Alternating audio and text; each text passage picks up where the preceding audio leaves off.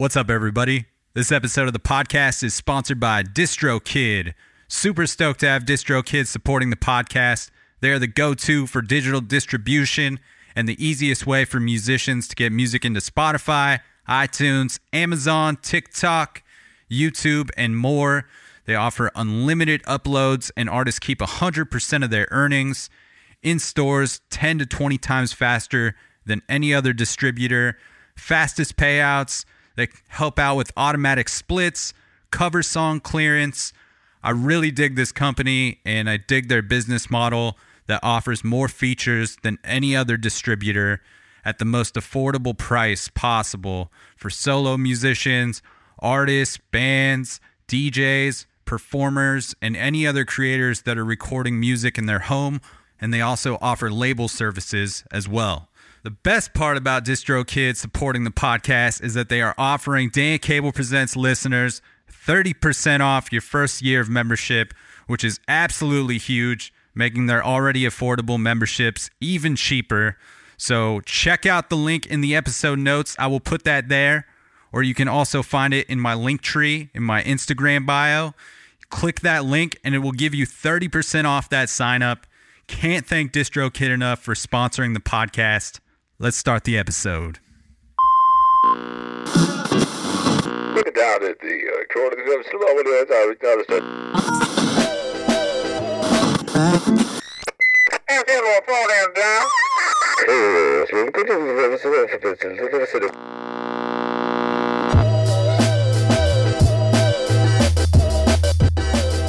What is happening, everybody? Welcome back to another episode of the Dan Cable Presents podcast. Thank you for tuning in to the program once again. This is your first time listening. Thanks for checking out the show. Fresh episodes coming at you every Friday, and you've got I Dig Records in store for you on this episode, which are coming out every other week. We got Volume 14 with my cousin, Rob Bobby Grooves. And this time around, we are talking about the iconic Steely Dan album, Asia. Stoked to share the chat that Cuzzo and I had talking about this record, and we'll get into that momentarily. Please subscribe, rate, review on iTunes if that is where you are listening from, or wherever else you're listening to. Subscribing is super helpful in growing this show, and it just helps strangers find the podcast if we can get it in those tops of those iTunes charts, and a great way to contribute to the sustainability of this thing, and appreciate the hell out of all the folks that have already taken the time to leave those reviews. And I'll put in the episode notes links for the Spotify playlist that I've been putting out every month. And you can also find the podcast now on Spotify, so you can follow it there. If you're listening to those playlists, please give it a like and a follow. Trying to keep those playlists very wide, genre-wise, and give people a little bit of everything, and really just kind of a look into what I mean when I say I listen to everything. And I'll also put the link in the episode notes for the Dan Cable Presents It's a Program shirts, as well as the link to the mugs there. And thanks so much for checking this thing out, and continuing to tune in. If, like I said, if you're new to the show, these I Dig Records episodes are coming out every other week now, and that's just my cousin and I diving into some records. He's one of my best buds, and also an incredible musician himself. He plays in some really dope groups, High Pulp and Sun King, both out of Seattle. Always enjoy hearing his takes on records and music. So it's been a lot of fun doing this series of the podcast with him. And every Friday you can hear conversations that I have with artists, mostly musicians, and covering all genres there as well. We got Strange Hotels coming back on the podcast, which I'm stoked about. That'll come out this Friday. And last week I had Daniel G. Harmon of DistroKid on the podcast, which was awesome to talk to him about his own music as well as dive into the ins and outs of DistroKid, who is kindly sponsoring this podcast. And the week before, I had Portland, Oregon band Stoner Control on the podcast, one of my favorite bands out of Portland. So yeah, if this is your first time, go back, check out some previous episodes of I Dig Records, as well as some of the interviews that I'm doing, and we're gonna get into this one, volume 14 of I Dig Records. Let's do the damn thing. I just want everybody to know that I dig records. I dig records, bro. I'm so excited to do Steely Dan. I dig records, bro. I'm so excited. You're excited? Yeah. This is I Dig Pretty Records. stoked. This is a new format. Volume 14. 13.5. Or I guess it's like 14 and the next one's 14.5 or something. But yeah. No, it's all one at a time now. I know. There's none of this 0.5 I know. bullshit. But it does sort of bother me that the first 13 are covering 2 records, and then moving on, here on out, we're doing 1 record. Doesn't it? It just, I'm just saying. But that's, Well, it's true. we're going to see how it works out. And Yeah. hopefully this kind of serves the conversations a little bit better, so we don't feel like we're, crunched for time on one record. Because we're not trying to, keep you guys for 2 hours, but we also, like to go off on tangents and, talk in depth about the songs and this and that. So it also means that some of the episodes will be nice and short too. We're just free. Also, We're free. people can listen as long as they want to listen for. Yeah. If they want to hang in until we get to Peg, cool. If they want to hang in through the whole thing, they want to stretch the whole record, Hell yeah. then let's go. If you want to hear some geography Josie. tangents, Oh man. Sorry, I couldn't hear what you just said because I just turned on Josie full blast and it overpowered you. What'd you say? I was just saying that, sometimes we will, we might hit a geography tangent Yes, in the middle like of last time. a record. Like last time. Did we talk about daylight savings last time too? No, we did not talk about daylight savings. 'Cause I Do you think have that's something you want to share about it? I just feel like nobody's into it, Nobody's into it. Yeah. Like we shouldn't shift the time anymore. Even like the fucking farmers who it's supposed to help hate the shit. So I'm also talking out of my ass, but I just feel like the how longer many farmers days. did you consult with? Oh, the internet.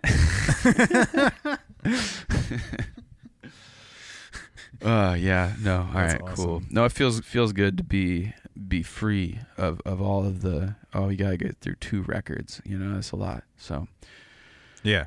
we're doing Asia by Steely Dan. Fuck yeah. I would say that this might be like one of the more popular, iconic albums that we have done in this podcast so far.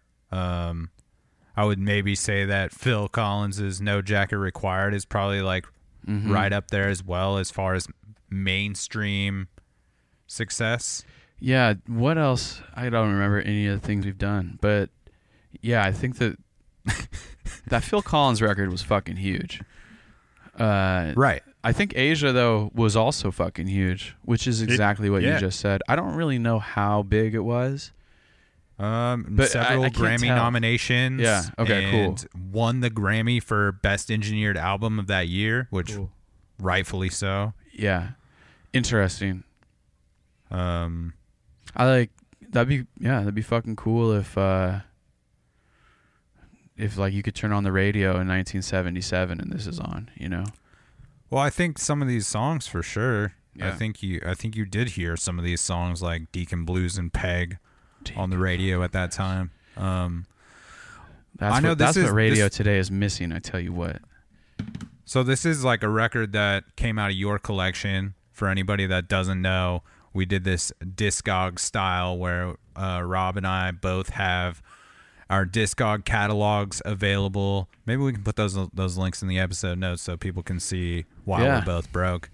Yeah. But I got a we lot decided of new ones to each pick a record out of each other's collection. well, three. maybe We one picked that- three. We picked 3, and then you picked Madden. one out Yeah. of that 3, Yeah. and I did the same. And yeah, this is one I picked out of your collection, a record that I know how like highly it's held in many musicians' eyes, but one that I had only listened to front to back one time before, and realized that I knew a few of these jams from people playing them and at different places, but I know this is one that you're super well versed in and is like near and dear to your heart. So I'm stoked to hear like what you love about this record and like what your early memories of like being brought into this one are.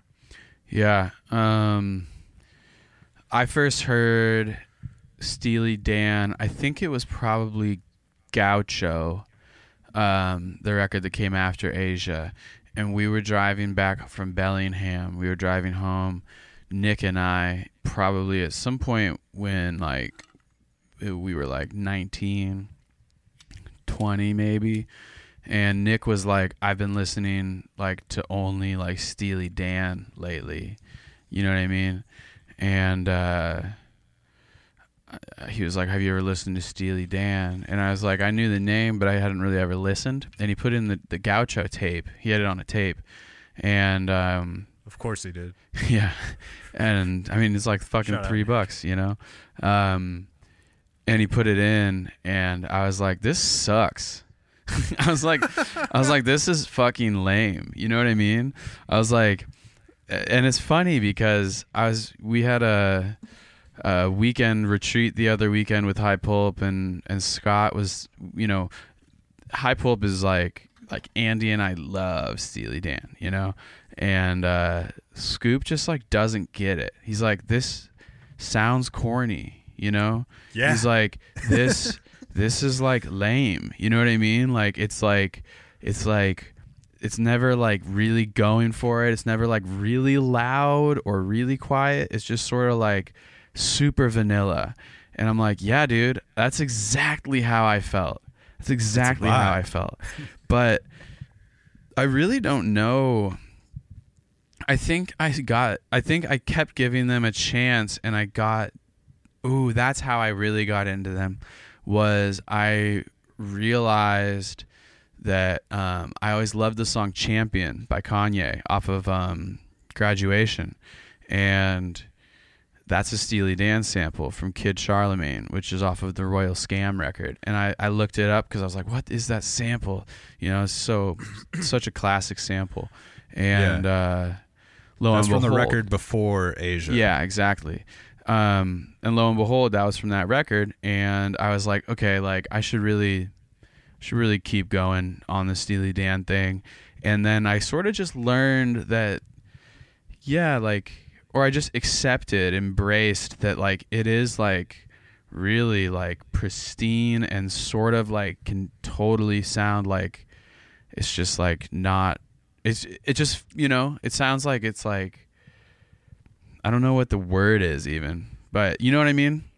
It's incredibly technically sound and polished. Yeah, but it can feel flat and boring and soulless. You know what I mean? If you're not, I feel like watching that documentary that I told you to watch about this record really helped.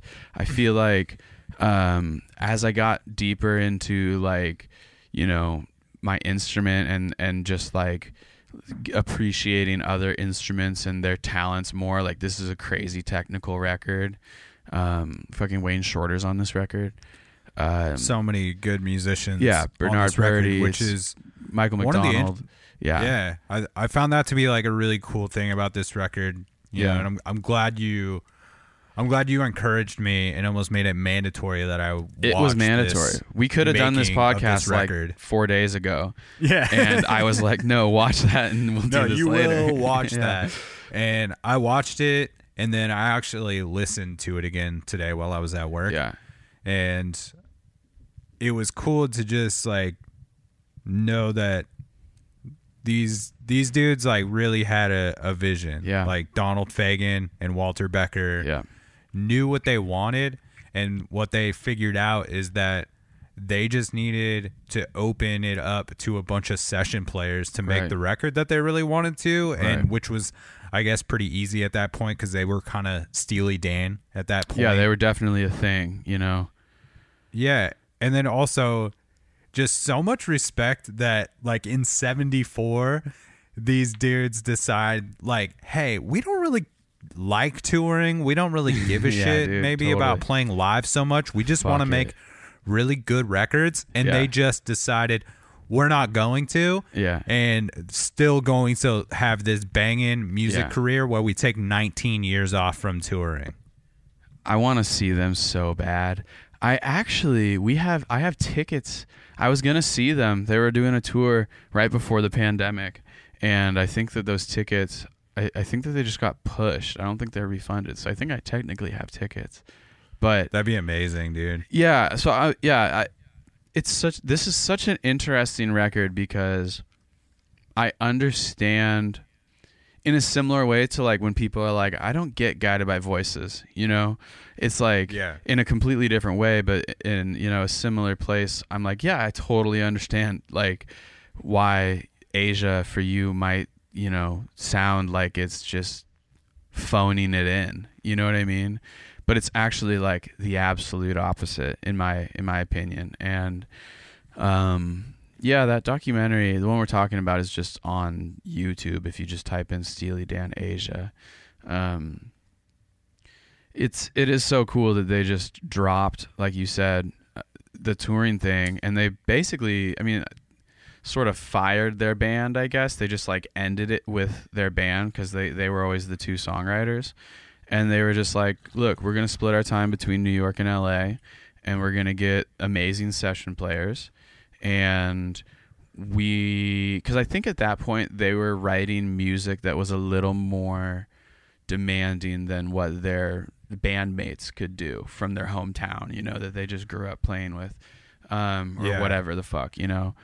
And it also seems like maybe, when you listen to these dudes talk about music, it's like they're talking about science sometimes. Yeah. Oh yeah, totally. And I think maybe, I wonder if that had to do with it as well. Yeah. Just like they needed to find the musicians that could understand their level of communication, maybe. Right. And not take it personally too. It's so funny. Donald Fagen like comes across like an absolute dick like so often, you know what I mean? But I think it's just he's so meticulous and he has such a clear vision. It's like, you know, he can't stand to see it compromised, you know. And then Walter Becker, I think, is just like a fucking wizard, you know what I mean? Right. Like, you know. I would say that that's fair. Yeah. But I mean, Fagen though, like his voice. Yeah, that's the thing too. It's pretty incredible. Like, and when you see him in the documentary and how he's singing and sort of belting it, and like it comes like the soul that's in Steely Dan's music comes across a lot more when you like see that, and then you can sort of hear it again, you know, later on, like once you go back and listen to the records. But yeah, it's interesting. I think it's also interesting how they like explicitly are like, you know, we liked black music, you know, like we grew up and, you know, we listened to like jazz and R&B and like yeah, talking about like Junior Parker. Yeah, totally. So they, once again, previously an all-white band, they get Bernard Purdie to play drums on some shit. And they I forget who the bass player is, but just like this dude, this amazing funk player. And you're like, yeah, you're just like, the whole approach to it was more like if you were a conductor, you know what I mean? And you're like, oh, on this song, I need Bernard Purdie. You know, because like my drummer just didn't grow up in New York playing in these clubs and like doesn't play like that, you know, so I want that. But then for this next song, I think I want a guitarist that, you know, has that LA, you know, clean thing, you know, has that I went to music school thing, you know, whatever. So it's really cool how they sort of are like, almost like a coach assembling a team, like drafting a team for every song, you know? Yeah, that's the cool thing is like you have Bernard Purdie on for like 2 tracks, Right? You know, and you have fucking Rick Marotta and not Hal Blaine, but fucking sorry. Go ahead.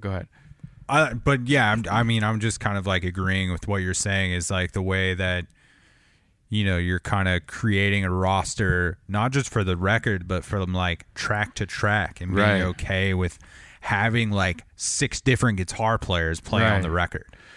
Jim Keltner was the guy I was thinking of. But yeah, absolutely. And Chuck Rainey is who you were talking about on bass guitar. Yeah, dude, that guy's a motherfucker, dude. It's amazing. Unreal. They go back into the, at the end of the documentary and they just like show the band playing. And it just like sounds so fucking good. Like it's just like it sounds like the record, but you know it's not because all of their little fills and inflections are all different, and you know that's sort of the thing. And that's another interesting thing about Steely Dan is that sometimes people like it's hard to put them in a genre. You know, this isn't classic rock. This isn't really like you get to a song like Asia, it's like that's not really like a soul song. That's like that sounds like Yes, you know what I mean? It's all over the place. And then, you know, it definitely has elements of jazz in that they're never playing the same song twice, you know. There's enough place for improvisation and fills and, you know, like the instrumentalist voices come through, you know. So it's just like so cool because it's hard to categorize because of that, but it gives you all these different things to listen to. Because on top of all that really interesting playing on an individual basis, you have this crazy songwriting. And it's like, oh, you can just engage in the odyssey of the songs, you know, or you can listen to the fucking production. Yeah. You know what I mean? So it's cool. It's like all 3 of those things, the song, the production, and the playing. And you just get these like supreme hooks on almost every track as well. Yeah, like dude. there is some sort of like ear candy in that way to draw you into each tune. Deacon Blues is a hook, the whole song. It's like 7.5 minutes of hooks, you know? I play just what I feel. Drink Scotch whiskey all night long. And I behind the wheel. They got a name for the winners in the world. I want a name when I lose. They call Alabama the Crimson Tide. Call me Deacon Blues. Deacon Blues.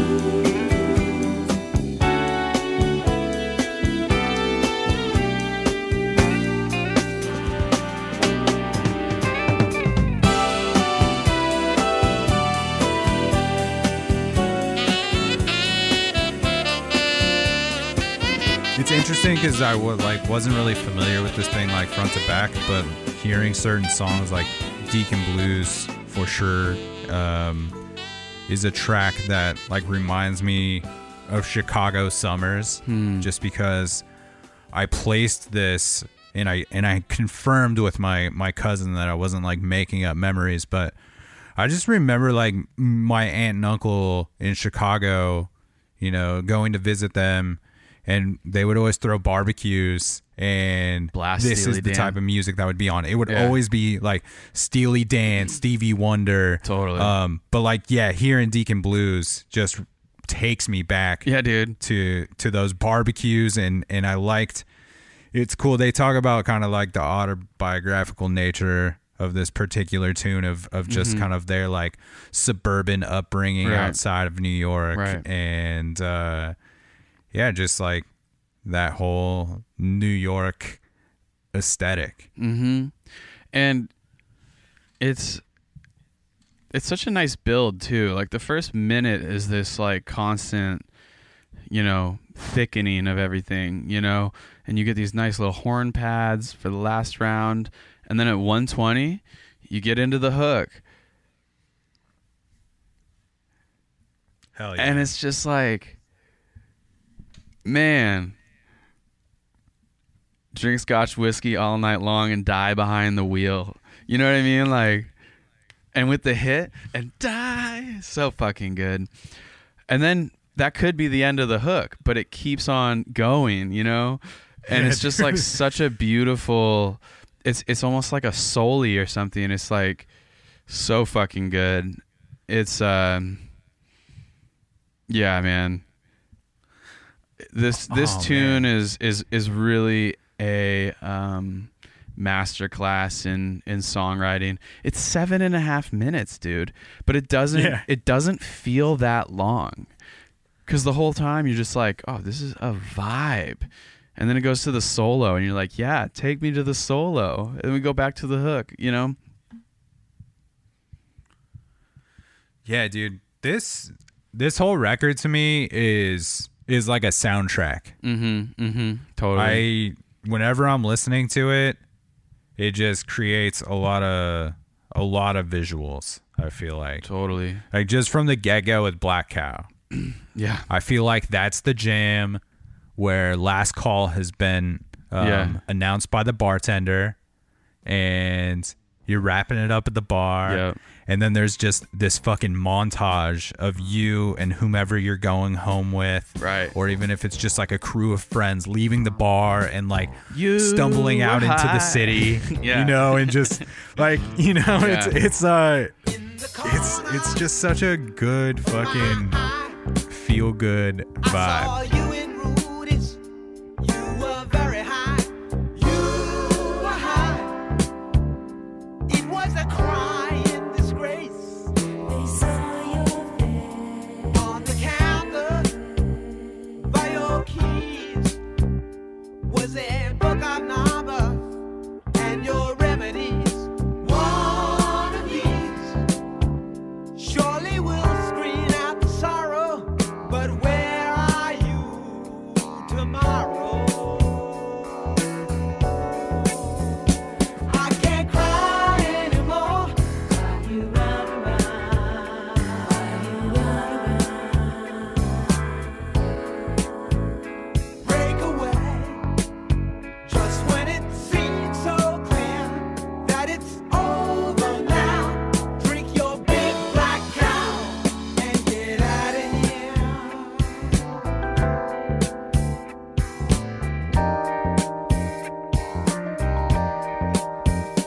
Down to Green Street, there you go, looking so outraged, and they tell you so. You should know how all the pros play the game, You change your name. like a gangster on a run. You will stagger home to your precious one. I'm the one. And I love also, it reminds me, some of these harmonies, like at like 50 seconds, I love how it's like the whole band is super tight, you know, super like staccato, sort of like, you know, strut. And then, boom, at 48 seconds, there's the huge like, you know, crash with then sort of like the gospel backup vocals Yes. that The remind backup me, they remind me of that fucking Van Morrison record we did, you know? Oh yeah, that live album. Yeah, and then at 103, when it goes to I Can't Cry Anymore, it's just like, it just feels like a fucking like, you know, like the heavens open up, you know? It's such a satisfying feeling, that part of the song. It's so funny listening to Donald Fagen speak about what a big black cow was, and basically he's just talking about a root beer float. Yeah. He's like, I guess another part of the country they call it something else, other things, and I'm just Yeah, they're like you mean a root describing beer it. float? Yeah, they're describing it. They're like, yeah, well, you take the ice cream, and then you know you go over to the soda fountain over there, and then they spend like a minute describing it, like it's some profound Yeah. lyric. And at the end, I was like, in the same way, I was like, they're just talking about a root beer float. Like they could have just said that. It's fucking pretty simple, man. So good, dude. But yeah, the all of the returns into the hook are just so wonderful. It's such a clear, like, you can tell right away that, like, this song is, like, pretty restrained in a lot of ways, but there's still so many, like, subtleties, like all those horn backgrounds. That writing is really cool.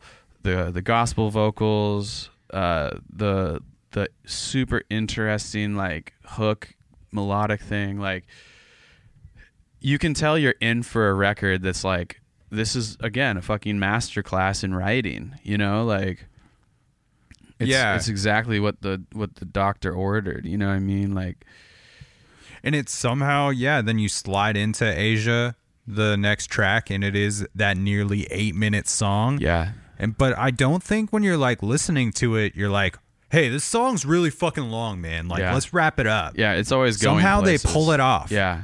This song, I will say, is like, this is the one that, like, sometimes if I'm at a party and I'm putting on this whole record, I might skip Asia because it's the Pink Floyd Understandable. one, it's the Odyssey, you know. But again, Wayne- as far as songwriting goes, man, like you're saying, how they make this song feel like it's all justified. It's like crazy. Yeah. And this is the track with Wayne Shorter on it. Yeah, dude. And I think Steve Banging Gadd on- with on the it. drum solo. Oh, dude, like 5 minutes in, Yeah. that drum solo is like Yeah, dude. unreal. It's crazy. Is that kind of one of those things for you as a drummer? Like, first time you hear that section, just next level. Yeah, it's Mind blown. I mean, it's super sick. I think that it's also like gets cooler as it gets older. I'm gonna put it on in my head. Because again, like the first time I heard it, I was also sort of like, not just the drum solo, but the whole song. This song is super extra. You know what I mean? It's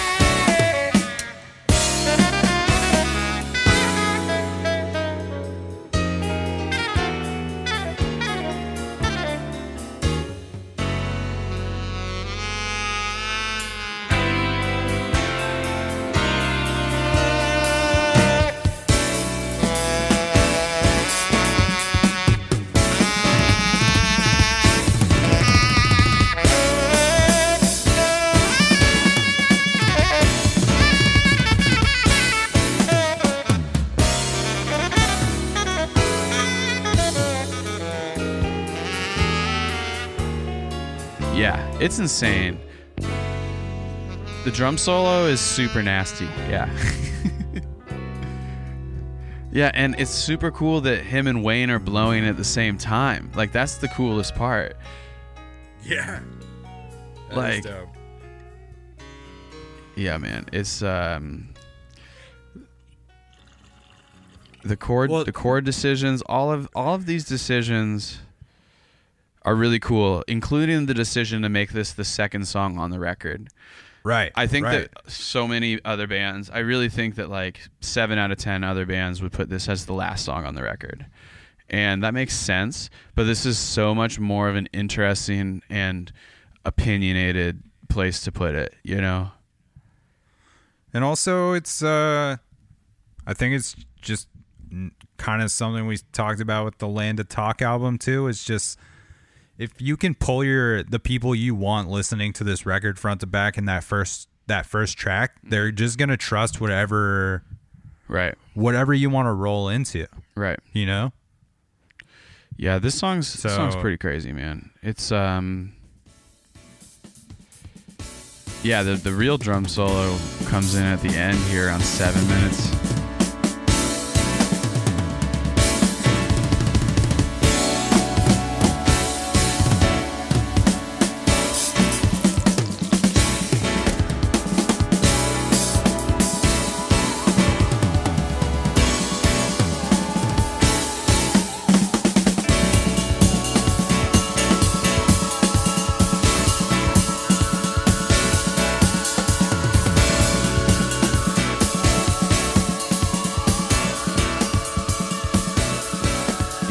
Yeah, it's killing. And again, one thing you can hear on this is the production. Like, I really appreciate that those drums sound super dry and like sort of sounds like Billy Cobham almost, just like Mahavishnu Yeah, it doesn't Orchestra. sound like they're in some massive room yeah, or it's anything. not that Phil Collins sound, you know, which not hating on it, but like it you know, that's No. really cool, like that it's not, you know. Yeah, it would just be so unnecessary to like put this big gated reverb, you know, effect on the drums.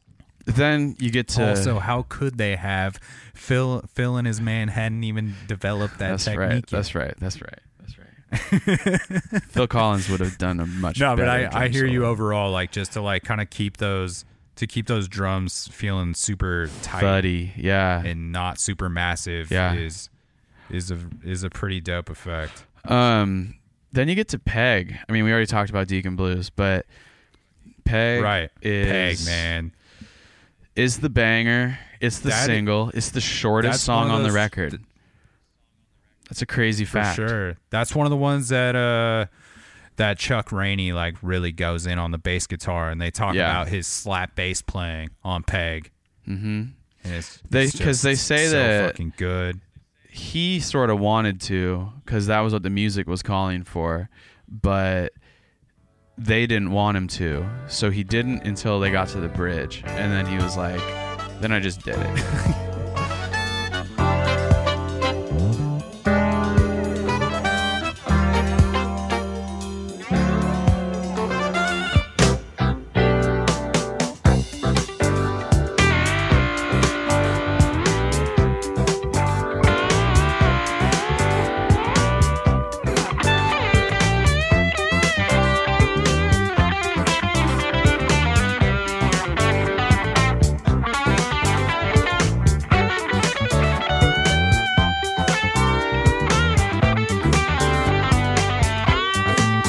I like your picture.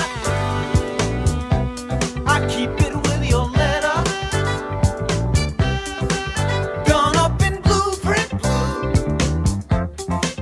It sure looks good on you. And when you smile for the camera, I know I love you better. Hey, it will come back to you. Hey, it will come back to you. Then the shadow falls. You see it all repeat. Yeah, we used to do a cover of Such a good track. we used to do a cover of this. Will come back to you. This is also a track with Michael McDonald. Yeah, and he On talks the- about on the how backup vocals. how close the harmonies were and how hard it was to sing them because the intervals were so small that, you know, he kept on having a hard time hitting the note because he's used to singing wider harmonies. And it's cool because, like, you know, I love how, you know, the guys were like, we're not going to just take close enough. Like, we want the harmony to be this. Like, sing it, you know, like, and, you know, that's about having the vision.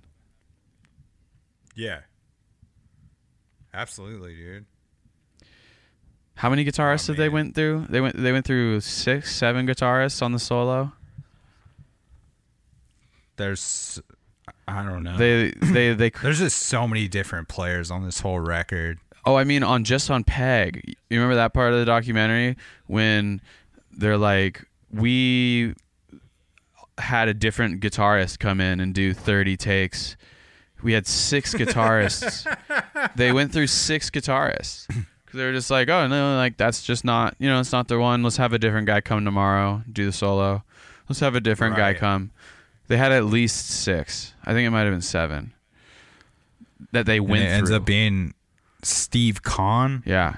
on the guitar, but it's Jay Graydon who kills that solo on that track. It's super cool because, you know, in that documentary again, they talk about, or they're talking about the shit in front of the booth, in front of the board. So they're just like turning things up and down and cueing them on and off, and they pull up some original, like previous takes of Peg guitar solos. There's like some Yeah. crazy sweep picking shit, and there's a lot more a lot of the takes that they passed on were a lot more shreddy, you know, and the one that they found is sort of like a little understated in a cool way. And I think it's like Right. a much more musical choice, but it's really cool to, again, if you haven't had enough of a plug, go watch that documentary. Have you most of that documentary is the classic album series. Have you seen any of the other ones? No. They're all pretty great. I bet. There's next time we link up, I have the DVD of the Phil Collins Face Value one, which is Okay. Phil's first Hell yeah. record. Cool. The one with What'd you In the say Air it's called? Tonight. The And series. it's called Classic Albums. Word. And yeah, it's just really cool, like with what you're saying, because they're usually always at the board Yeah. at some point and just really focusing in on these parts and kind of just letting you hear things really raw. Totally. And it's super fucking interesting just to like get to hear some of that stuff. And It's also cool seeing them in front of Just- a board like that, you know? yeah, Like you just and like, just damn. them having the ability to really like talk about what they want to talk This looks about sick, dude. in huge detail. They do the Stevie Wonder songs Yeah, in it's the a Key great- of Life. They do the band self-titled, Electric Ladyland, Fleetwood Rumors. Yeah, dude. Electric Ladyland is fucking great, man. Are these all There's on YouTube? most of them are. That is dope. Oh, they did Reasonable I've Doubt too. only seen a handful of. I've only seen a handful of them, and they never disappoint. Cool. So, big plug for classic albums. They're all pretty old. It was like a late '90s series, I believe, or early 2000s. It went so. through 2013, and then they rebooted it, and they're doing it again. In 2020, they Oh, did nice. Tears for Fears, the record. Very cool. Yeah, that's a great series, though. Yeah. Not quite as quality as this program No, here, but it's close. they're doing what they can. Yeah, there can only They're be doing one what of they us. can. Should we play a song? Let's play one of these tunes. Let's play. Ooh, I mean, I want to play Deacon Blues.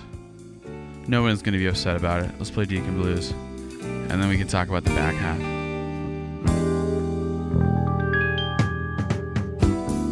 This is the day of the expanding man. That shape is my shade, there where I used to stand. It seems like only yesterday I gazed through the glass at Ramblers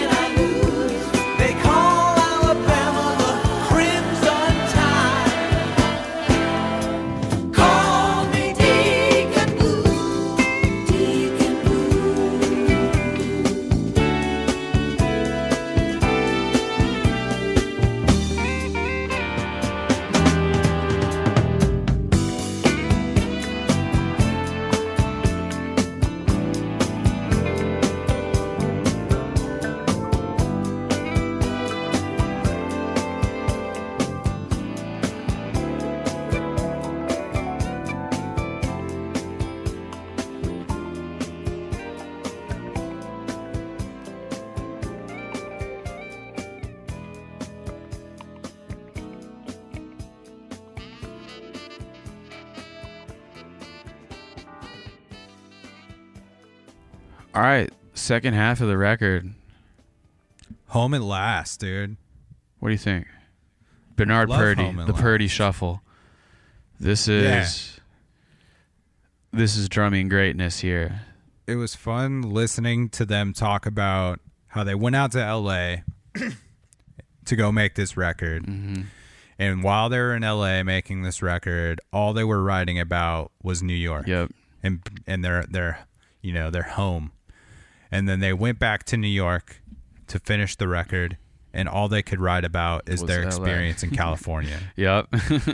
and this is like one of those tracks that they talk about. Yeah. And it definitely, there does seem to be this like different attitude to this track, and even in the guitar licks. I think you mentioned that earlier when you were talking about, different Yeah. LA session players, and it kind of just does have this West Coast vibe to some of those guitar licks, I think.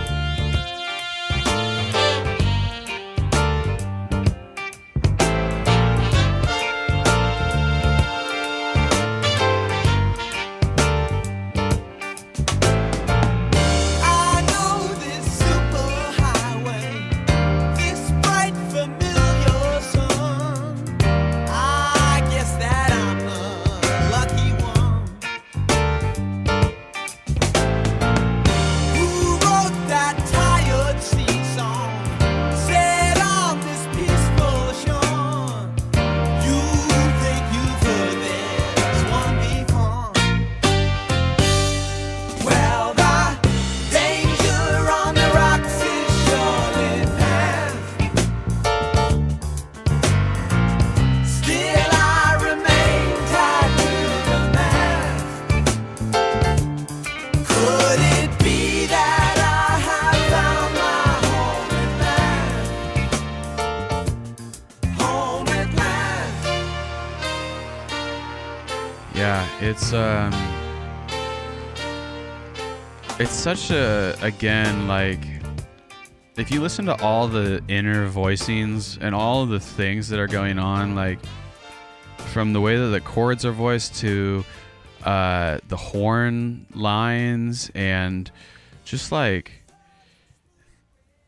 there's sort of like a regalness. It feels like some like, and also just like the main horn line is like, just, I don't even know how to describe it. It's swinging in the best way possible. It's like got so yeah, much. dude, it's like it's swag. It's a swaggy horn line. Well, I think like so much of this record is all the attitude Yeah. of the voicings. Totally. Of every instrument, including Fagen's vocals and Totally. all of the backup vocals. It's an attitude Yeah, with this exactly. whole record. And I love that like the journalist is speaking at a certain point in that documentary, and just kind of talking about how much like they really are just in the middle of jazz and pop and allies of both. Yeah, totally. Is how he puts it, I believe. Totally. And I think you have so many musicians in both of those worlds that love Steely Dan. Totally.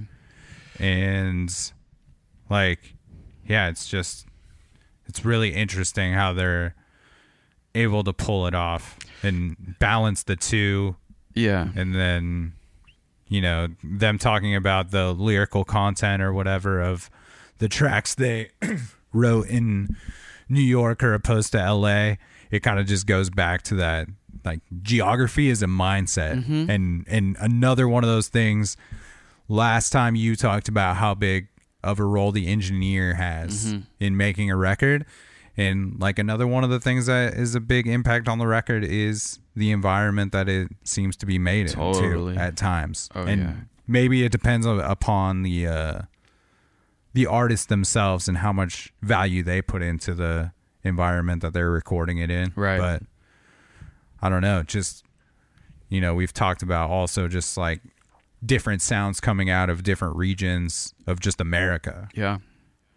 And it's just dope that has such a stamp It's so on a creation. so clear. You know what I mean?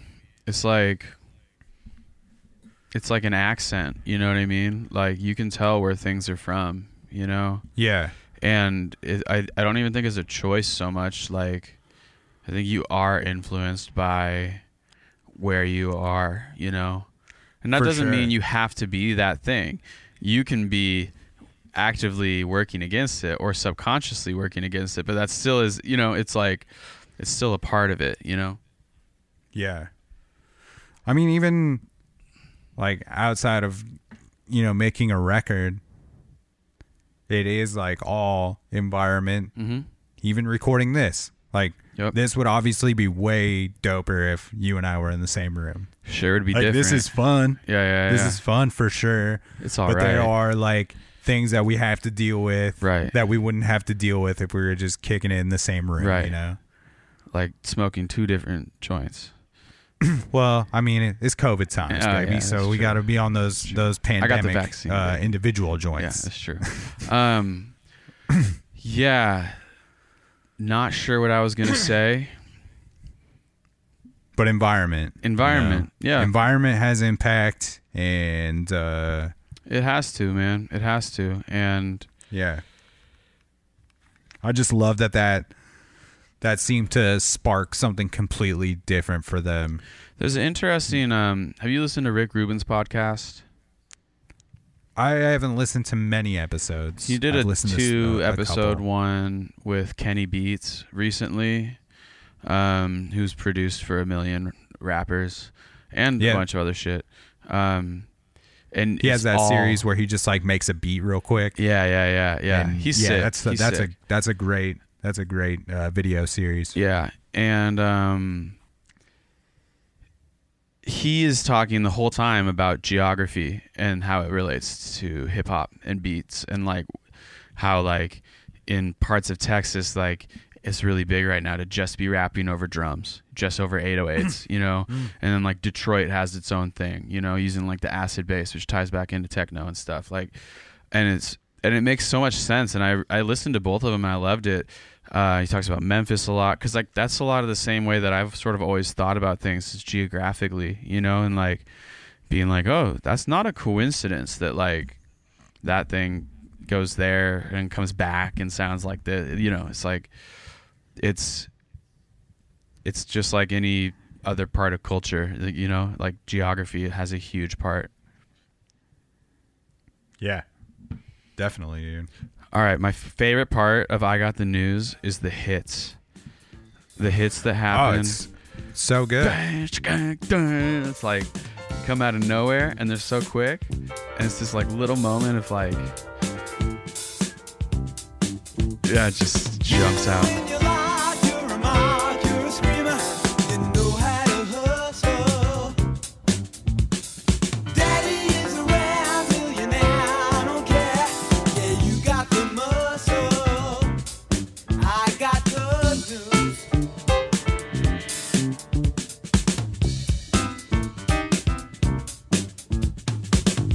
Yes, dear, how did you know? Can't you see our love will grow?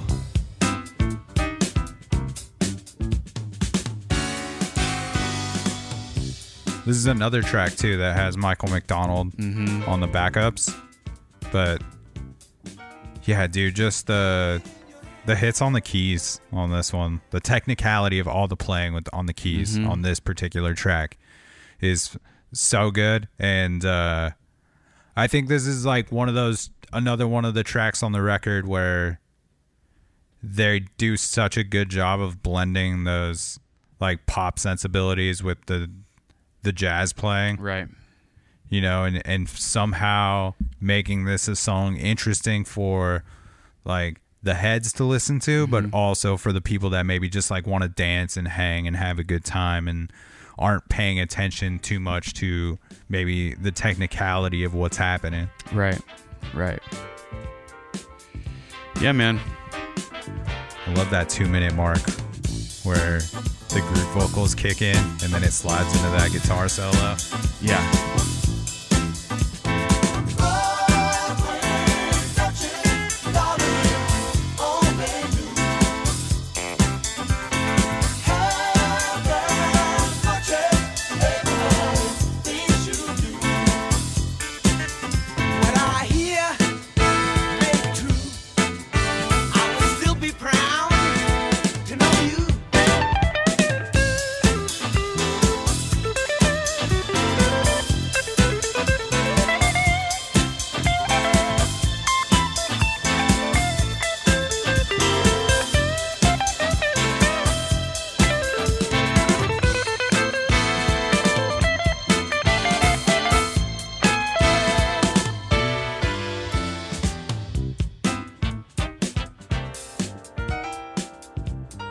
And it's so interesting. A lot of these guitar solos, really clean tone. There's no like distorted big, stadium arena sound. And that's another sort of like very jazzy, clear tone. Just sort of thinking about like, the shapes. Yeah. Like what's going to cut through too. Mm-hmm. Yeah, there is really, especially on that particular one, it's almost like this bare guitar, like electric guitar. Yeah, no, it's just like just the amp. Yeah, clean, no reverb, anything. This whole record in general is pretty dry. It's like not a very verb heavy record, which I think is just interesting. Like again, like that drum solo we were talking about, super dry. Yeah. But I mean, at the same time, where maybe you could like say some people could maybe say it lacks energy. I think it has all kinds of feel for being such a polished, dry record at times. Yeah, it's amazing. Like, it's amazing. This, I think that people that think that this record doesn't have feel or soul haven't listened to it in headphones by themselves. You know what I mean? Because I understand, again, like this could sound like some shit at your not cool dad's barbecue or whatever, but like it also could be some cool Chicago summertime barbecue shit. Dude, I'm just feeling it, and like even some of those horn moments on this record can kind of give you those like what record were we talking about that had like the Saturday Night Live vibe horns? It might have been the Willy Bobo record. Yeah, we've brought up Saturday Night Live a couple times. Yeah, but I don't know. It can have those moments, but they just feel right to me. Or maybe I'm just like down. I guess maybe I'm I'm obviously down for it. I don't know. I feel like it's just like somewhere in this process they win you over, and you put your guard down as far as that. Dude, how about at the end of I Got the News? Maybe when there's about 40 seconds left. Okay. And it gets back into those like cool piano drum hits. Yeah. But then you get like that palm muted guitar. Yeah. That starts. Dude. Yeah, dude. Subtle, right? Like, but it makes it move so much.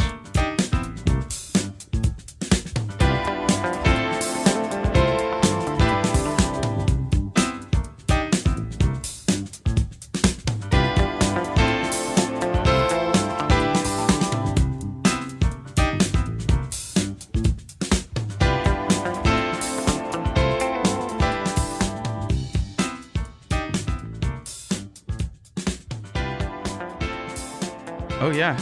And that's the thing that like, that's why I say like, listen to the shit with headphones on, don't just like put it on your iPhone speaker while you're doing the dishes. Like that's not going to do it. Like you have to put your headphones on. It won a Grammy for Best Engineered Album, probably for a reason, not that the Grammys mean Jack anything or everything at all the time, but I would imagine it sounds pretty goddamn good. And I definitely got to listen to it in headphones. Yeah. A lot. I love Josie. It starts like it's some like 70s prog rock. You know what I mean? Like the guitar intro is so funny to me. It's funny because when I think about like what that reminds me of, I actually feel like it kind of has one of those Tom Petty-esque intros. And especially with the guitar tones used on it, I feel like we could be, definitely heading down a road. And then you get the hits immediately. And the hits are like totally not Tom Petty. You know what I mean? Like the chord choices of the hits, pretty fucking out. Like the first 15 seconds of this song don't really make sense. It's so good though.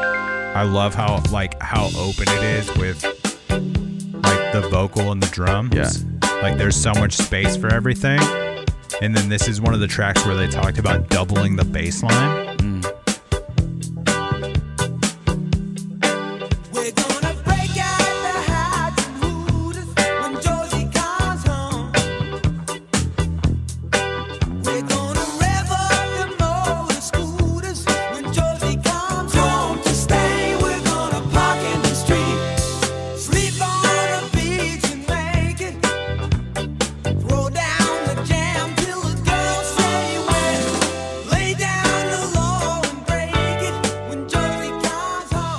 that just seems to.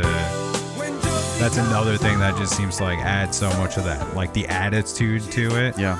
And then just, yeah, maybe it's doubling the baseline that gives it that kind of impact attitude wise. And they're doing this classic thing that is a great mechanism in songwriting where you're like staccato and snappy for the verse. You know, bass is sort of like, you know, palm muted and, you know, just the stabs on the keys. And then you get to the hook and everything opens up. You know what I mean? Things get more legato. He starts using the ride, you know, the chords become held as opposed to stabbed. Yeah. And then you get that really nice opening feeling when you get into the hook. And then once you go back, that's the even more rewarding part, because going from the legato, like airy chorus to the bam, hooky verse.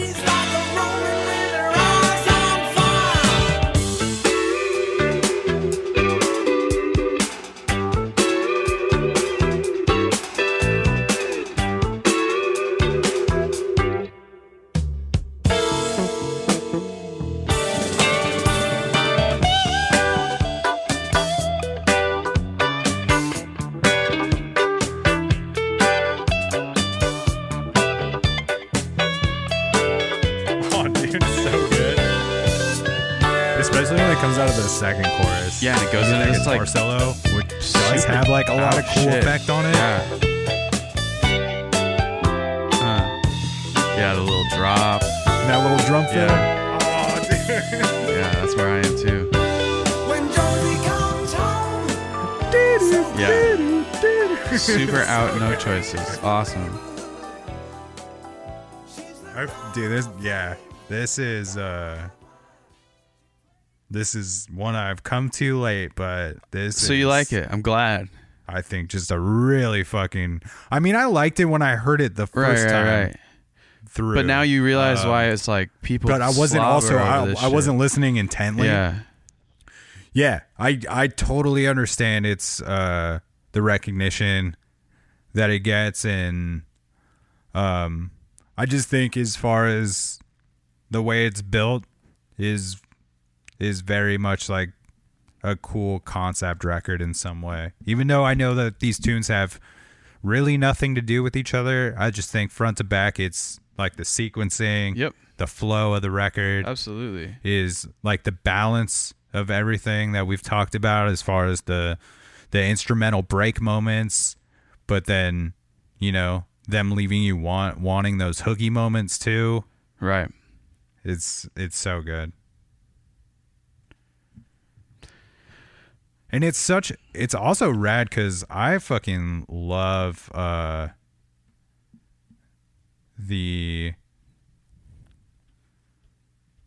sorry, I'm spacing on the name. Which record is it? Steely The Dan one I record. talked about last time with Dirty Work. Or yeah. So I love Can't Buy a Thrill. And that's the first Steely Dan record. And that's the one with So it's cool. Reeling in the Years. Yeah. Yeah, totally. And it's fucking awesome to like hear the difference between those two records because they're such a different vibe. Absolutely. Like, It's Can't Buy a Thrill is the record I want to listen to probably anytime, but I picture that record road trip. road trip. Yep. You know, it reminds me cruising on tour. I mean, it's got that vibe of And like Simon you and throw this Garfunkel. on while you know, like at times. yeah. And it's also got some like Hall and Oates.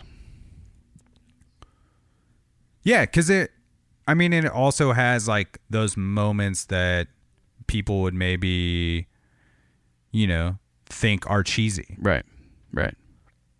But maybe even it's like a different level of cheese because you're also instrumentation wise and feel wise with Can't Buy a Thrill. You're more in this band Grateful Dead kind of lane. Yeah, it's a band, and you can tell that like that sounds like a band that's playing live concerts and, you know, write songs Yeah. together, write songs in the practice space together.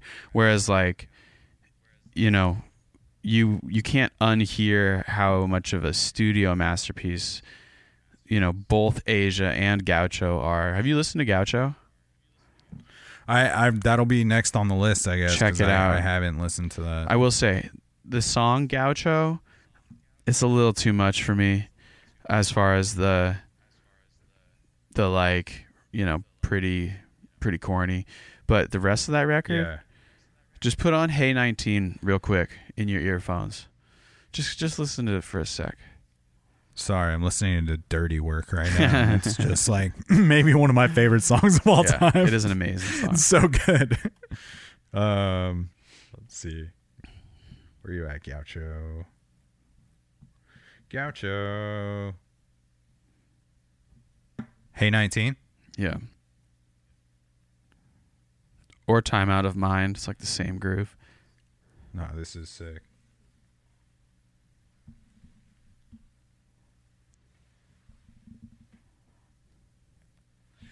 It's funny, Steely Dan is definitely one of those bands where I'll put on a record and hear a few songs and I'm just like, oh yeah, I know who Steely Dan Totally. is, dude. Oh yeah. Do you That's how it was that whole first experience of Can't Buy a Thrill. I was like, I know like most of the songs on this record. yeah, exactly. Have you heard this song, Hey 19? That's on in your headphones right now? It sounds very familiar. How about Babylon Sisters, the one before? But I it? also feel like this song sounds like it's in that Asia world. Play Babylon Sisters real quick. First track on that record. Yeah. on Gaucho.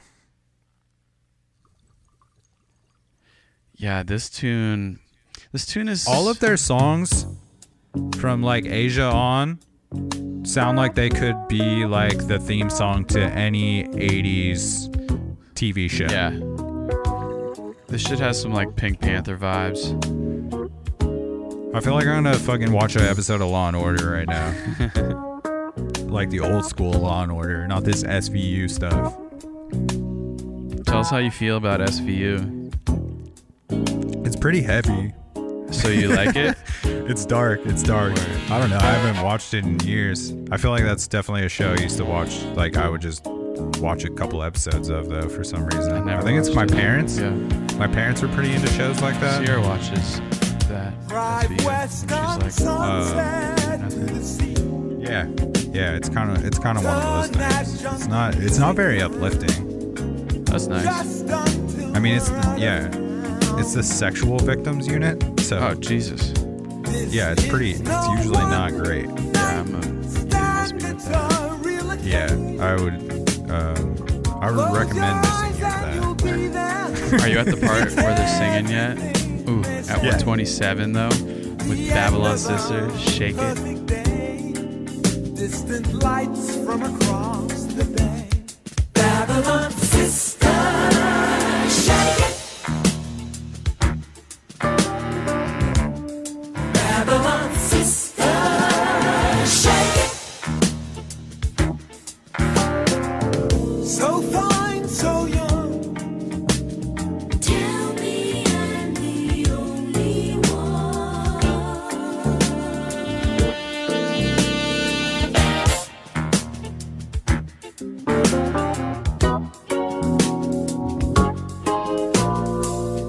Here come those Oh yeah, that's really cool.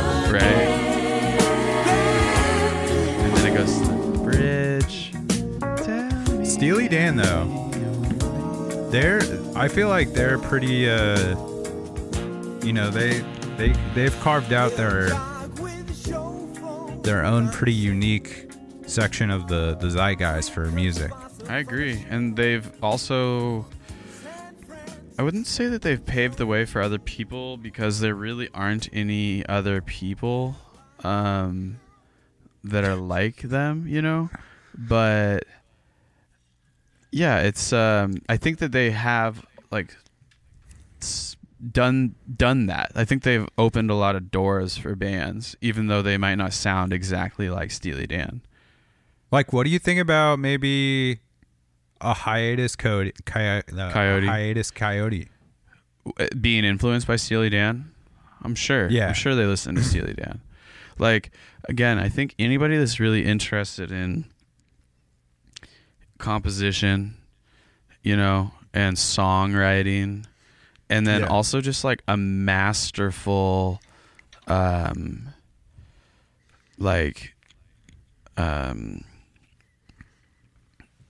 what's the word? I don't know. Just their ability to like put all this together in the studio. The arrangements, you know? Right. Like it's right. not just great songwriting. It's like It's the ear. they went into the Lego box and they put these pieces together. You know what I mean? Like Fuck they yeah, got the dude. correct Legos, or you know, they showed what you can do, you know, just assembling wish- this shit. I wish there was a big enough budget for this show for me to have a video person make the visual for the Legos happening and everything. That would be the dream. Also a GTA video from last episode where we're talking about ink. Oh yeah. God. That Ink record, so good. Yeah. No, but I feel you. I feel what you're saying. The there. nice thing Sure. about both Asia, or here, real quick, before you, one more, you got to listen to Time Out of Mind. Put that on. And then that'll be enough. This is on Gaucho? Yeah.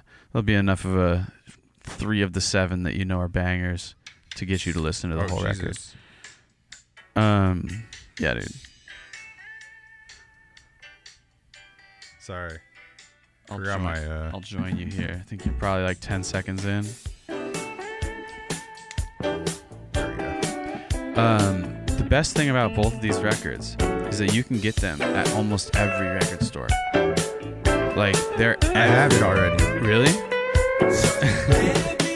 That's amazing.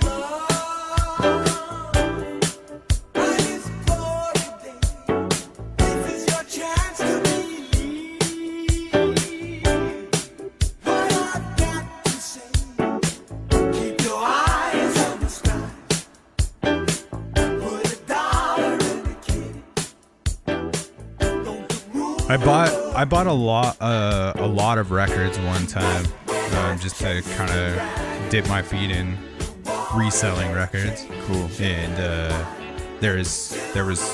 I bought like 100 records, and I kept like 10 of them for myself. Nice.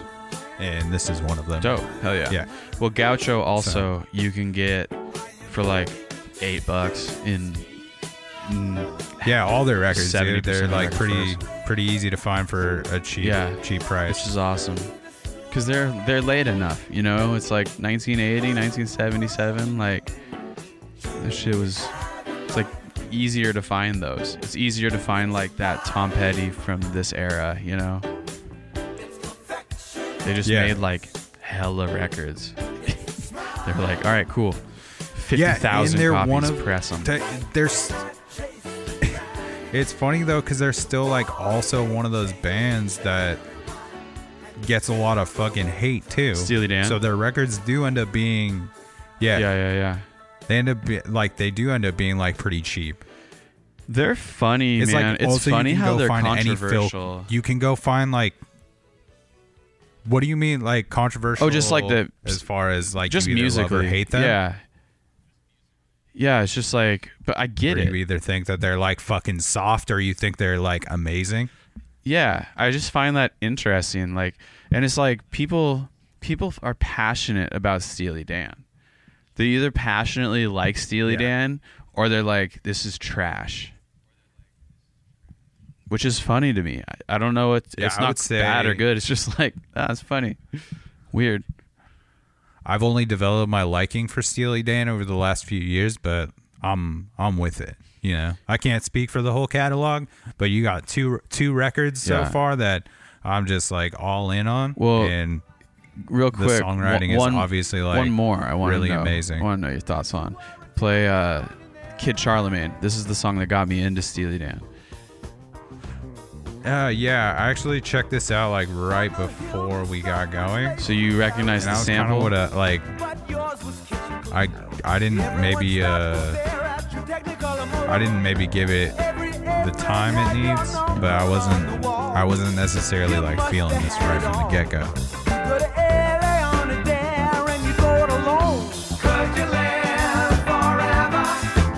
Could you see the day? Could you feel your whole world fall apart and fade away? Get along.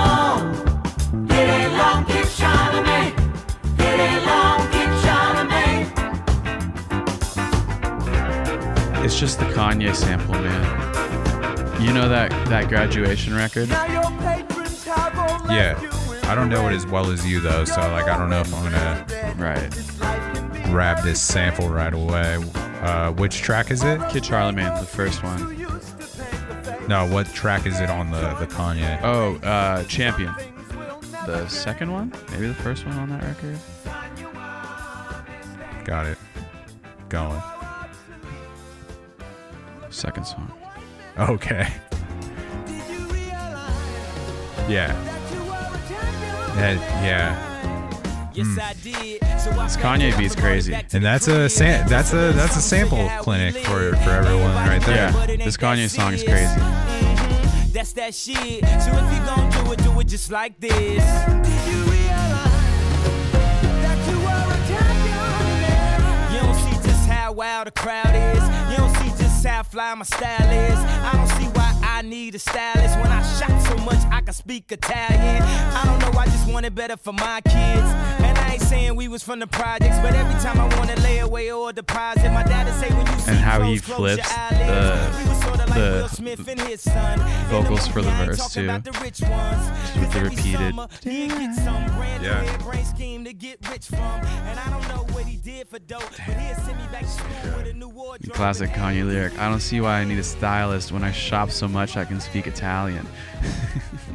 I think he did. So we don't have to pick records for next time because we already know that we're doing Third Eye Blind's We're self-titled. doing the Next self-titled time? first fucking Third Eye Blind record. And we're going to talk about a lot of that shit and about all the crazy industry. This will be a good one to talk about, like, music industry shit on. Because that Third Eye Blind shit seemed like it went crazy after that second record with Yeah, the fucking rights and shit. definitely. Lots of lawsuits and band drama for as long as I can remember Third Eye Blind being in existence. There's always been a shifting in members and kind of always seems like there's something going on there, but it'll also just be fun because that's, I mean, we'll talk about it, but you're just talking about a record that is like the soundtrack to my formative years, my Absolutely. junior high Absolutely. years. This record comes out, Absolutely. and everybody's got it, so it'll be cool to jump into that. I just want to talk But about because- Graduate for like an hour because it's a banger. Do you? I'm gonna probably talk about how it's my least favorite single from them. Really? No, I'm just Damn. potentially. I think that record is. I listened to it the other day because I know that we're gonna jump into it, and I was like, "Oh, this is cool." I'm really stoked to just kind of like hear what you think because I know that you only kind of know The hits. the singles off Yeah. the record, but also I feel like there's a lot of them. I mean, it's a long record. It's a long but there's record. got to be 4 to 5 singles off that album. Yeah, and I mean that's what they were doing in late '90s. It's like 15-song album with 5 singles. Yeah.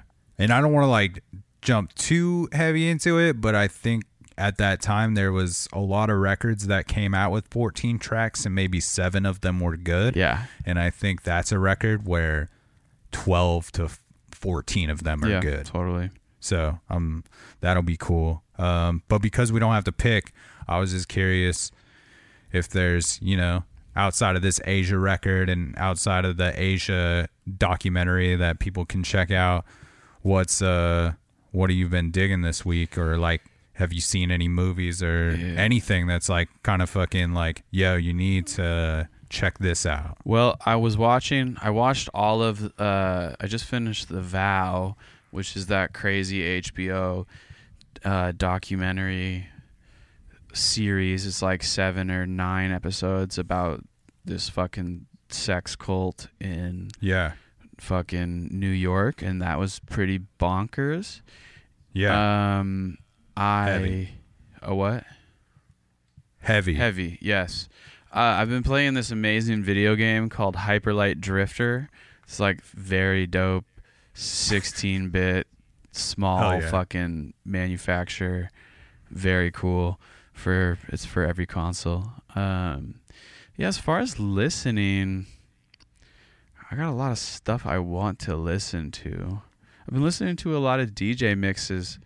Like, I listened to some K Tronada mix, and I listened to a Jamie XX mix, and I listened to the guy from Selection,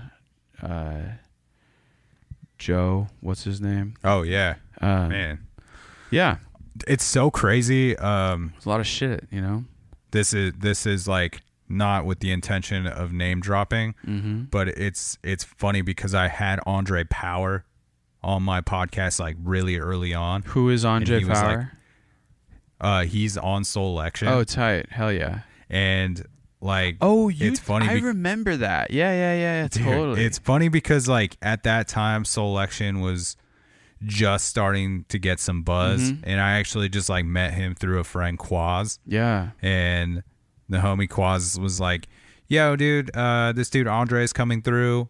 And Quaz has been on the podcast before, and he was like, "Andre's coming through. He's doing a DJ set. You should try to like talk to him."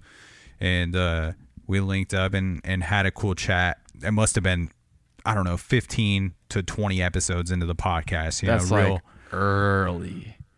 real early into it. Yeah. 40 episodes maybe at best. And, you know, like a year or two later, he's, you know, DJing Coachella. Yeah. And, you know, just like really doing his thing. And it was just cool. I was kind of,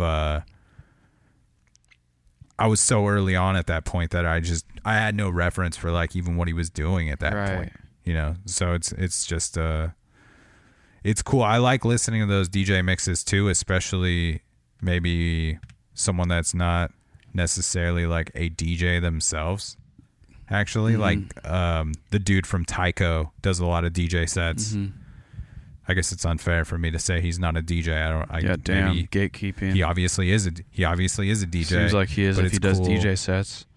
It's cool to you know, just check out some of those Boiler Room sets. Boiler Room's are the shit. fucking I was watching awesome, that dude. K Tronada Boiler Room, which is hilarious. Man, Have you they're- watched that? I don't know that I've seen that one. It's from 2013 in Montreal, and it's an amazing set. It's like really killing, and it's so fucking funny to watch because like everybody's super fucked up, you know, and like it's pretty light because like usually at like, you know, these like big late night DJ sets, it's like fucking dark. So even though everyone's on whatever they're on, like, you know, they still like you're not looking at them in the eye.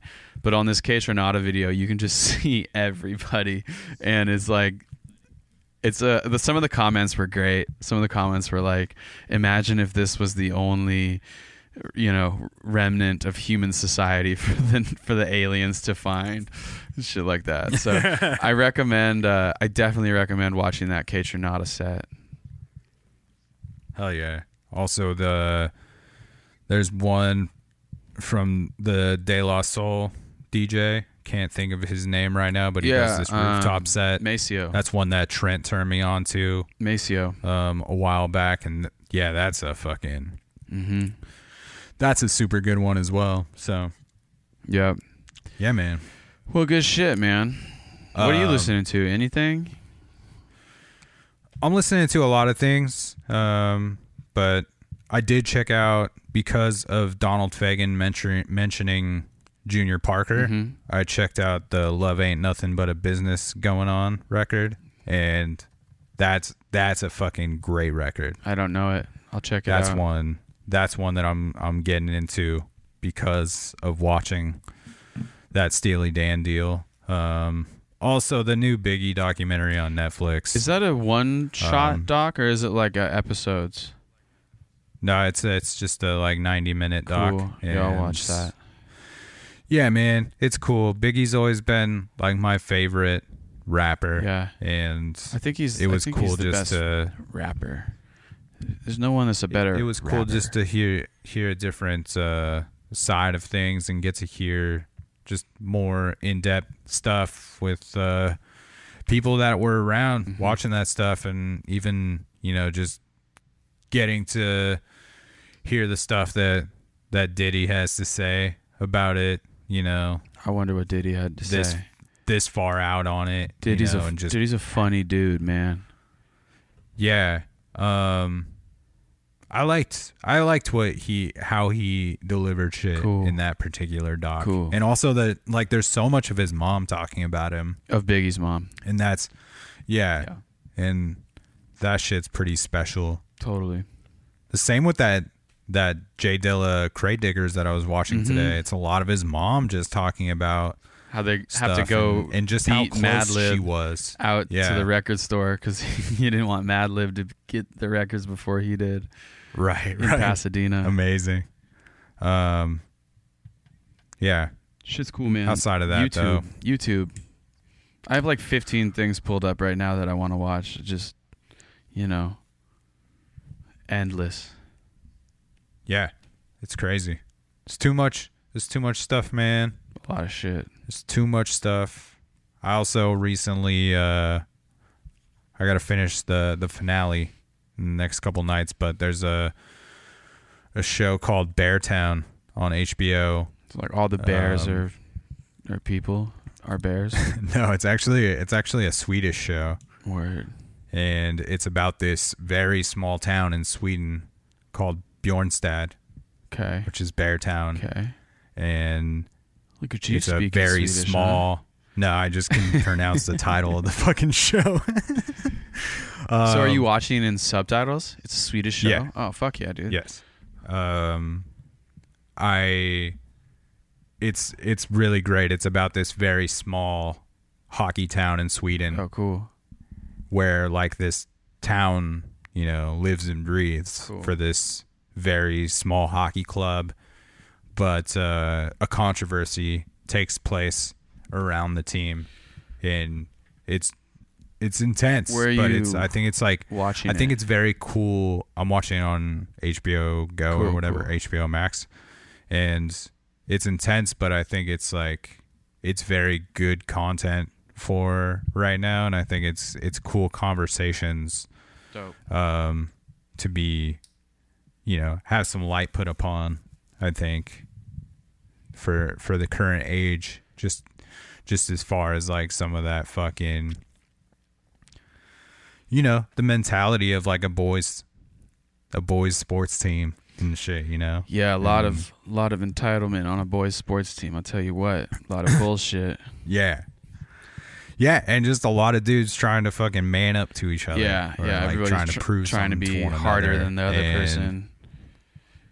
Nobody being And like, some of that shit's good, and some of it's very bad. yeah, And yeah. The way that and the way it's that it kinda works like- is that it doesn't really work.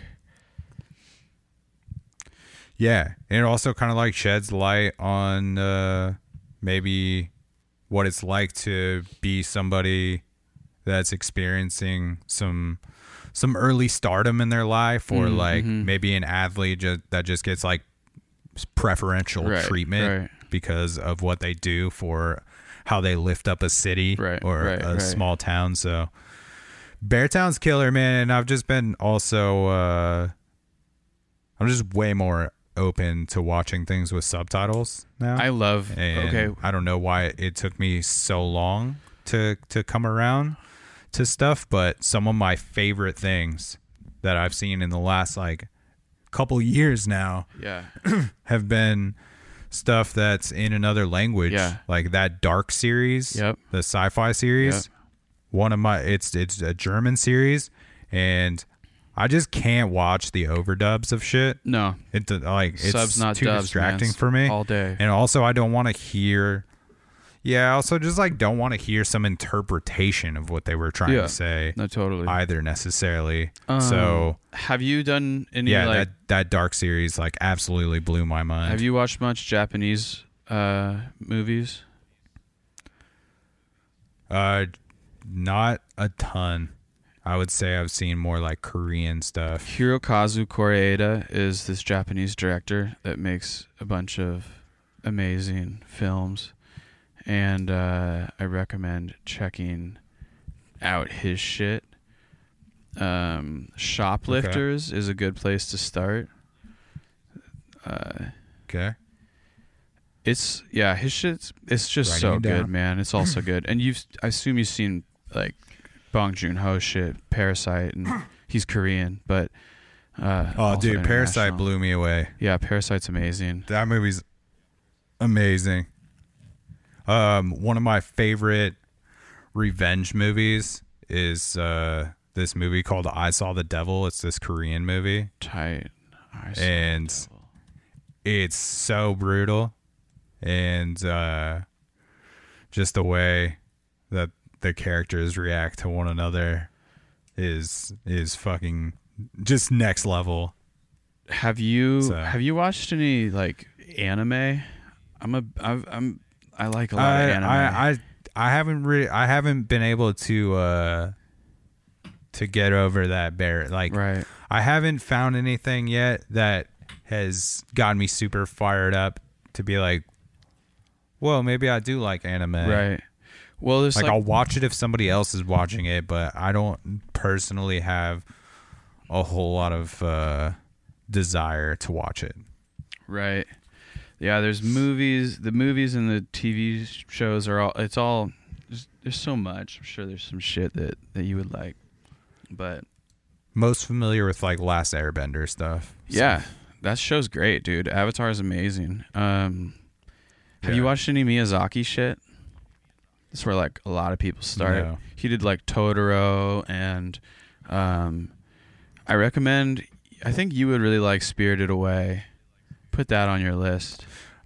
I think that you've maybe mentioned that to me multiple times, so I'll have to like actually take care of that one day. Like, just read it. Just go on the Wikipedia for Spirited Away, and you'll be like, "Oh, this is like Miyazaki." Like this, you just be like, "This is something I should see." You know. yeah. So, yeah, lots of movies, man. Lots of movies. man. I would like to watch more. I forgot what I watched, but I watched a movie the other night. Oh, we watched Nomadland. Have you heard of that? I haven't checked that out yet. It's on my list of things to watch. It was though. good. Intense. Nice. Yeah. Nice. What should we play the episode out with? Should we just I like picked go Deacon ahead Blues, and play man. it out with You pick whatever. I think maybe we should just fucking send it with the self-titled track, Asia. Yeah. Just go with fucking 15 minutes of music in this episode between two songs. 15 and a half. Why not? Why not? Fuck it. It's You're the- going to hear the it's the- Odyssey. The song is a saga. The song sounds like Yes. And I'll put all the links in the episode notes so people can keep up with the both of us and all of your music projects, and as well as DistroKid. Shout out to DistroKid for sponsoring this thing. And make sure to hit that link so you can get 30% off all of the your first year of DistroKid membership, which I think makes it like $12 or $15 for the entire year if you just do the math. the single artist package. And it's crazy. There's they're offering a whole lot there, and you can also check out my chat that I had with one of the directors over at DistroKid, Daniel G. Harmon. That episode of the podcast came out just this past week now, so you can check out that if you want to learn more about DistroKid. Look at Cuzzo coming through with the Got you. with the horn. Got you. I feel like that you finally like got it in there properly. You didn't stumble 3 times Well, it's just before so you were funny trying to to me, make it you know? happen. I just have so much fun when I It's funny that DistroKid is sponsoring the podcast. I do the horn. No, that's cool. I'm just kidding. I'm just kidding. That's cool. I love DistroKid. I have used DistroKid for many, many years. And the coolest thing about DistroKid is that they respond to your emails if you're confused as to what the fuck That is is going dope. on. Like, they actually hit you back, you know? No other places don't do that Yeah. shit. It's awesome. Customer service is supreme. It's on point. They're distributing a third of the world's music at this point, and That's let crazy. them distribute yours. Hit the link. It's wild. It's wild. And appreciate the fuck out of them for supporting this thing, and appreciate the fuck out of you, Cuzzo, for continuing to trudge on with this volume 14 of I Dig Records. 13.5. We're getting deep into it, dude. Yeah, man. Yeah. We're doing Call good. it what you will. We're doing good. It's gonna show up as Call it 14 what you 'cause will. You're the upload person, so I get it. Yeah. Yeah, That's true. Third Eye Blind But, coming at you next. Complete vibe Third Eye Blind change. coming at you next. And then a complete vibe. I'm sure we'll go. Yeah. No genres in this podcast. Nope. We go from Steely Dan to Third Eye Blind to deep down the jazz rabbit hole. All over the place here. The Jazz Rabbits. And playing it out with that Asia self-titled track. And love you, cuz. Love you, cuz.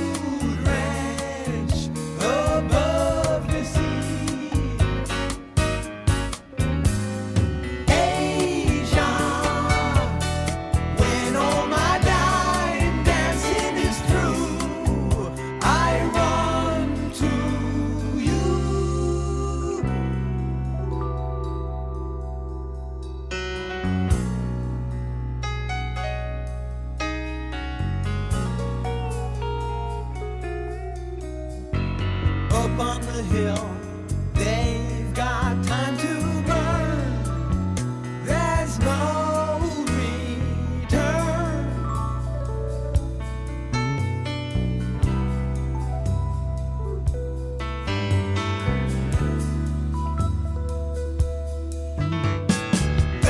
Double helix in the sky tonight.